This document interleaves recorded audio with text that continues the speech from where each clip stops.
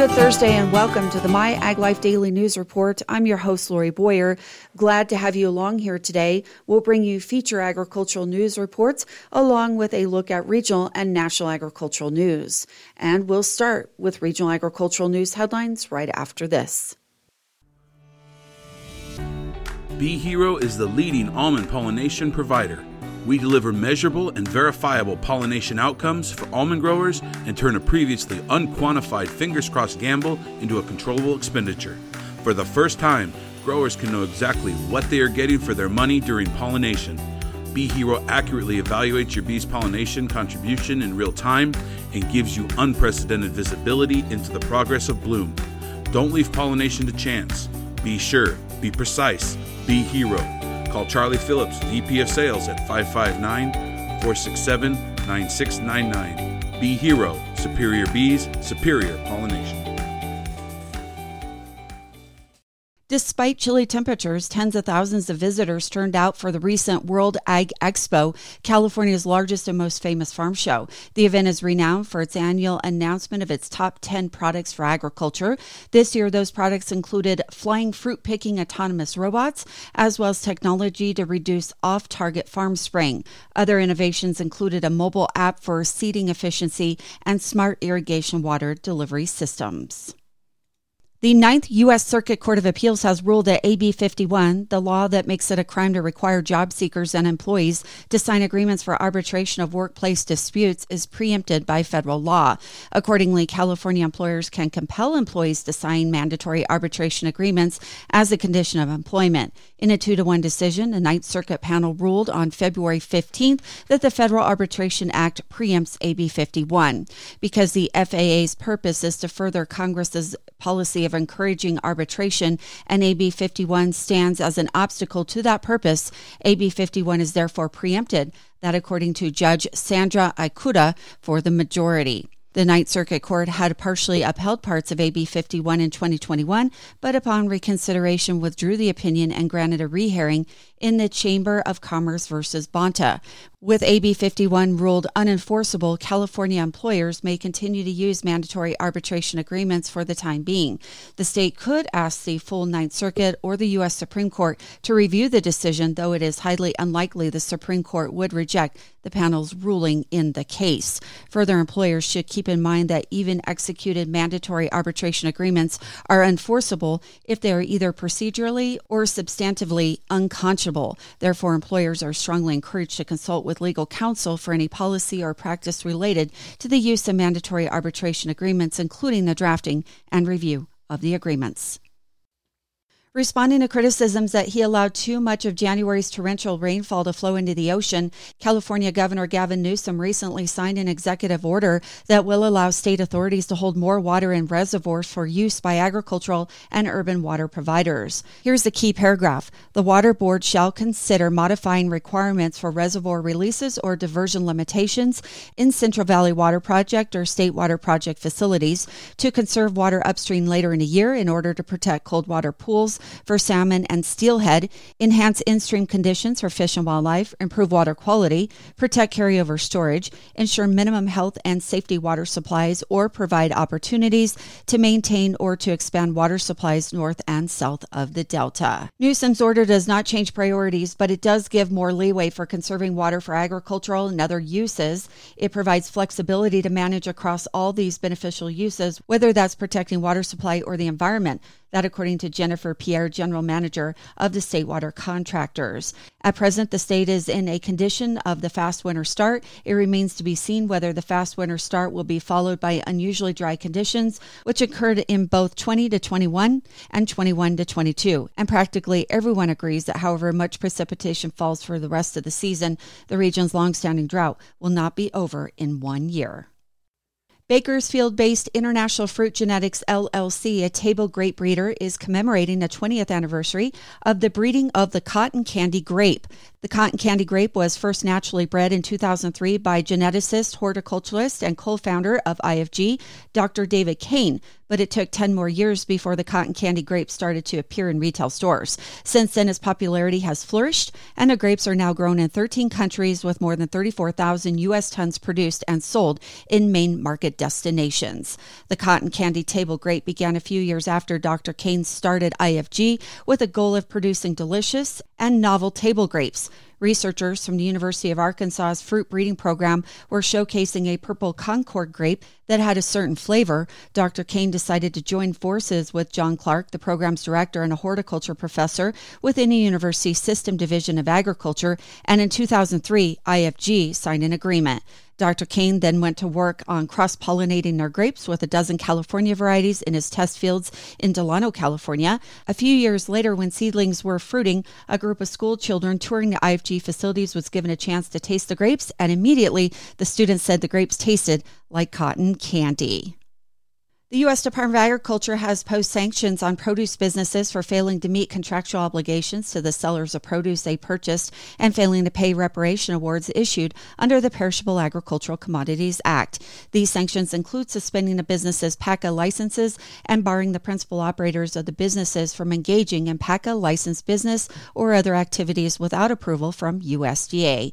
Operating out of Los Angeles, Moss Can Everything Incorporated failed to pay a $23,580 award in favor of a California seller.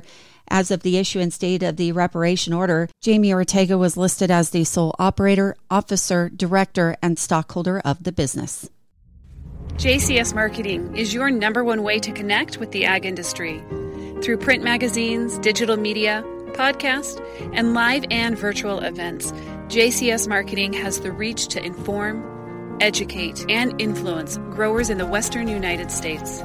Everywhere you go, you see West Coast Nut Magazine on every one of my customers' tables. So that tells you everything. It's there, so they're reading it. Our My Ag Life platform includes podcast interviews and digital articles for busy professionals on the go. Our live events, continuing education webinars, and virtual conferences help growers connect with leading researchers and industry leaders. Let JCS Marketing help you connect. New Holland's new broad 11.90X multi-harvester may look like a mechanical wine grape harvester on steroids, but it's actually designed to harvest super high-density olives, almonds, and possibly Florida citrus groves. New Holland brought the machine from Europe to launch into North American markets at the recent World Ag Expo in Tulare, California. Tanner Cady, product marketing manager for New Holland Agriculture North America, said the 11.90X draws from key features of broad self-propelled grape harvesters, which have been on the market for decades. At the same time, the new machine also incorporates components specific to super high-density tree crops. So this is the 11.90X multi-harvester. We just recently brought it to North America, made out of France, Coex France. It was originally targeted towards super high-density trees. So for our California market, mainly focused on olives, and almonds is kind of a new and upcoming thing. We've also been toying with the idea of doing citrus, which would be more in the Florida area. But this machine basically shakes the tree. We have our bow rods here, top to bottom, and then the fruit, anything you're picking, falls into our Noria buckets. Now our Noria buckets, this is a very different design from what you'll see with our other competitors, runs in conjunction with my ground drive. So however fast I drive the machine, that's how fast my Noria buckets are going to travel. So my Noria buckets collect the fruit, takes it up the back of the harvester, and dumps it onto a conveyor belt. And that conveyor belt then passes over a fan, and that fan is pulling out leaves and any wood, any material I don't want that's not fruit. Chops it up, sends it out the back of the machine, leaving just my fruit to either go over onto my export arm, which is going to go into a gondola pulled by a tractor, or is going to go into my hopper, which I can then dump into that same gondola. The 11.90X is powered by a 6-cylinder, 182 horsepower engine, similar to those on New Holland's T6 sized tractors. In almonds or olives, it has a top speed of 2.5 miles per hour. This is a 6-cylinder inline engine. This is running 182 horsepower. This is very similar to what you'd see in like our T6 size tractors.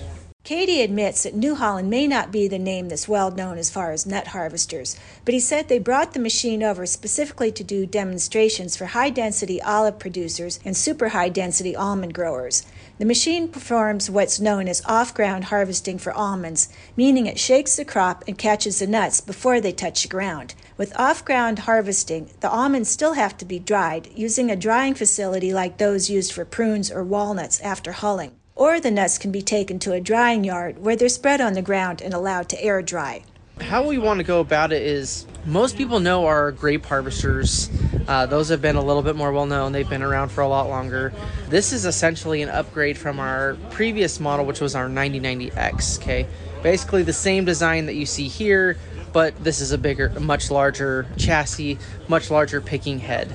We're in very close contact with with some of the newer olive growers, as well as our new super high density almond growers. We brought this machine specifically to do demos with those customers, because you're right, not a lot of people know that we have this machine available. This is a huge solution to especially the almond guys who are used to doing a conventional pick, which is sweeping them up off the ground, which we don't want to do. We want to avoid any contact with the soil. We also want to eliminate the dust that's going into the air. This will resolve both of those problems. We're catching them into the buckets, and we're shaking it directly off of the tree without making any contact with the ground. The new harvester also comes equipped with Smart Steer, which is similar to GPS but without the GPS. Instead, Katie said it uses a 3D vision camera that helps position the machine and keep it atop the center of each row. So Smart Steer works kind of like GPS, but without the GPS. So it's a 3D vision camera mounted right at the top of the cab that essentially is scanning the canopy and determining where center is. So it's not only measuring the canopy you're currently over top, but it's also looking at the two rows on either side to find center. Now, if we're in like a young vineyard, for example, I can actually use the picking head to fine-tune the steering. So the picking head that you see here, as well as on our grape harvesters, is on a pendulum. So it swings back and forth, which if you don't have Smart Steer, it does tell me in the screen, hey, you're driving too far to the left, too far to the right. With Smart Steer plus the swing in my picking head, I can get that picking head perfectly over the row without doing any damage to a young vine or a young tree.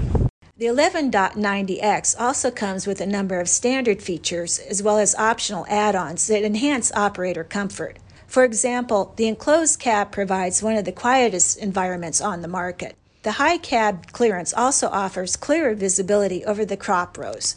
In addition, the machine has a dampening system that helps reduce bumps that might be encountered driving through an orchard. This is going to be one of the quietest cabs on the market when it comes to these types of harvesters. Now, our picking head is also mounted in such a way where we have basically an absorption block. So in this case, on this harvester, we have 4. So we have 2 in the back and 2 in the front. What that's doing is it's absorbing all of the vibration from the picking head, so you feel little to none sitting in the seat. Now, we have other features that are not standard equipment but are optional. For example, like a heated seat or air-conditioned seat. Or if you want the nice fabric, says New Holland, that's all an option. It's not necessarily standard, just to make the operator feel a little more comfortable. Everything is adjustable in terms of the seat travel, the IntelliView travel, which is the screen in the cab for every operator.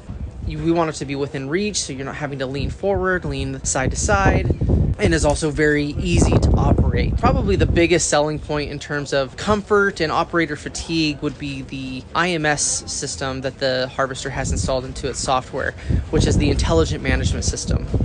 How that works is if I create a demand with the harvester, meaning maybe I raise it up and down, I tilt it, I run the picking head, whatever it may be, the engine automatically accelerates. So I don't have to worry about messing with the throttle. The machine does that on its own, no matter what. Roading it, harvesting, I don't even have to touch it. You look at a tractor and you're always messing with the throttle, right? That's a huge operator fatigue when you're doing it all day. Super high-density almond orchards are all about trying to maximize efficiency and yields on each acre. And New Holland's 11.90X, which is a beast of a harvester, can help growers achieve those goals. This is Vicki Boyd reporting for My Ag Life. Soil and Crop Incorporated is your #1 resource for sustainable nutrition. Growers are faced with difficult challenges, and Soil and Crop Inc. has the experience, fertilizer, and biological portfolio to dramatically increase yield and performance in your troubled orchards and fields. Contact Soil and Crop Incorporated today for a free consultation on how we can help reverse the challenges you face as a conventional or organic grower so you can increase your bottom line and become a better sustainable farmer. Contact us today at 559-564-1236 or visit our website at www.callnrg.com. Soil and Crop, putting nature to work for you. The Food and Drug Administration has announced draft recommendations on the naming of plant-based foods that are marketed and sold as alternatives to milk.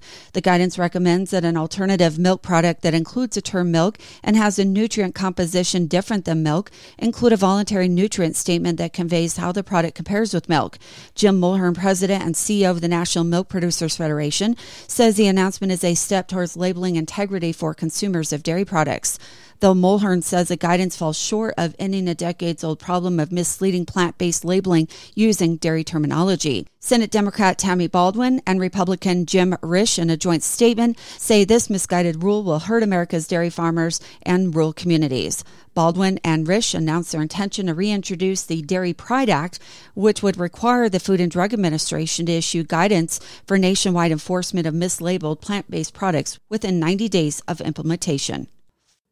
The Food and Agriculture Climate Alliance has released policy recommendations for the 2023 Farm Bill. Further reducing emissions throughout agriculture and forestry supply chains will require a comprehensive effort involving financial and technical assistance, research investments, proactive response to innovation, public-private partnerships, and a commitment to equitable opportunities for all producers. FACA's recommendations, developed by the 23-member steering committee, are divided into 6 categories: conservation, risk management, and credit, energy, food waste, forestry, livestock, and dairy, and research, extension, and innovation. FACA's past recommendations have provided guidance to members of Congress and administration officials and have been credited with shaping federal laws and programs. President of the American Farm Bureau Federation, Zippy Duvall, says they look forward to working with Congress to strengthen Title I programs, improve risk management tools, and use these FACA recommendations to advance their sustainability mission in a manner that respects farmers and ranchers as partners. Earlier this month, Central Washington's Dan Newhouse led his House colleagues in the introduction of the Prohibition of Agricultural Land for the People's Republic of China Act. The legislation would prohibit the purchase of public or private agricultural land in the United States by foreign nationals associated with the government of the People's Republic of China. The chair of the Western Caucus added the issue of those close to the Chinese government owning U.S. farmland is one of national security. For any adversarial country to potentially gain control of any link in our supply chain, especially our food supply chain, that could have truly negative consequences. Imagine how quickly we could be literally brought to our knees if our food supply was compromised. Newhouse's legislation was introduced days before a Chinese spy balloon was spotted over Montana and eventually shot down off the coast of South Carolina. I've been working on this issue for at least 2 years now. We just introduced new legislation in this Congress to address it. This is going to be one of the major topics that the Select Committee looks at. The balloon thing just helps people understand how important the work we're going to do is to our country. So timing is everything. Newhouse added he's hopeful lawmakers will take this proposal as an opportunity to consider what steps should be taken to benefit the safety and security of Americans and American farming. Demand for hydrogen in the U.S. is projected to increase several-fold by 2050 as its production becomes more cost-competitive. Although hydrogen is the most abundant element on Earth, molecular hydrogen is not found naturally in nature and needs to be produced from a feedstock such as water, biomass, or fossil fuels, and all these processes require energy. Alex Badgett, researcher at the National Renewable Energy Laboratory in Golden, Colorado, says they have developed a framework to evaluate the economics of hydrogen production. The most common way that hydrogen is made is using a steam methane converter, which relies on natural gas to make the hydrogen. He says there are some new emerging technologies that do not rely on natural gas. And he explains why this new hydrogen analysis light production model is particularly important for ag fertilizer production. when we make ammonia, which is, essential for an agricultural fertilizer, right? Ammonia production and ammonia use as a fertilizer supports a lot of the agriculture worldwide today. So it's a really important commodity. Now, the way that we make ammonia today conventionally uses that steam methane reforming of natural gas pathway to make hydrogen that I had mentioned. Ammonia, or NH3, has nitrogen and hydrogen in that chemical molecule.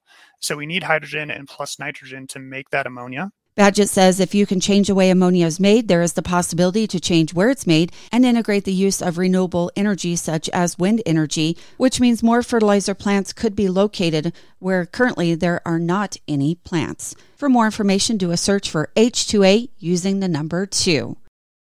Carbon smart agriculture and carbon farming are two terms that continue to gain in popularity. USA Ag News reporter Rod Bain talks more about what these terms entail and what they represent. Consumers, even some producers, may wonder what carbon farming is. Vaughn Stewart of Indigo Ag provides some Carbon Farming 101. The market is emerging for carbon farming practices that generate carbon credits that are then sold to buyers who are trying to reduce their carbon emissions. For producers, it means doing farming as they usually do, but enhance that with beneficial soil health practices like planting cover crops or no-till. These practices are actually working to take carbon out of the atmosphere and put it into the soil, or in the case of reduced tillage or no-till, keep the carbon in the soil where it creates a richer, healthier soil. An increasing number of private companies and public entities offer verification models that determine soil carbon sequestration. We measure that in terms of a ton of carbon equals 1 carbon credit. With carbon credits sold to companies making sustainability claims. I'm Rod Bain reporting for the U.S. Department of Agriculture in Washington, D.C. Sponsored by the California Walnut Board and Commission, supporting the industry with on-farm innovation through production research, advocacy for government programs, and driving consumer demand. Doing more together. JCS Marketing is your #1 way to connect with the ag industry. Through print magazines, digital media, podcast, and live and virtual events, JCS Marketing has the reach to inform, educate, and influence growers in the western United States. Everywhere you go, you see West Coast Nut Magazine on every one of my customers' tables. So that tells you everything. It's there, so they're reading it. Our My Ag Life platform includes podcast interviews and digital articles for busy professionals on the go. Our live events, continuing education webinars, and virtual conferences help growers connect with leading researchers and industry leaders. Let JCS Marketing help you connect. That will wrap up today's show. You've been listening to the My Ag Life Daily News Report. I'm Lori Boyer. From all of us here at the JCS Marketing team, thank you for listening.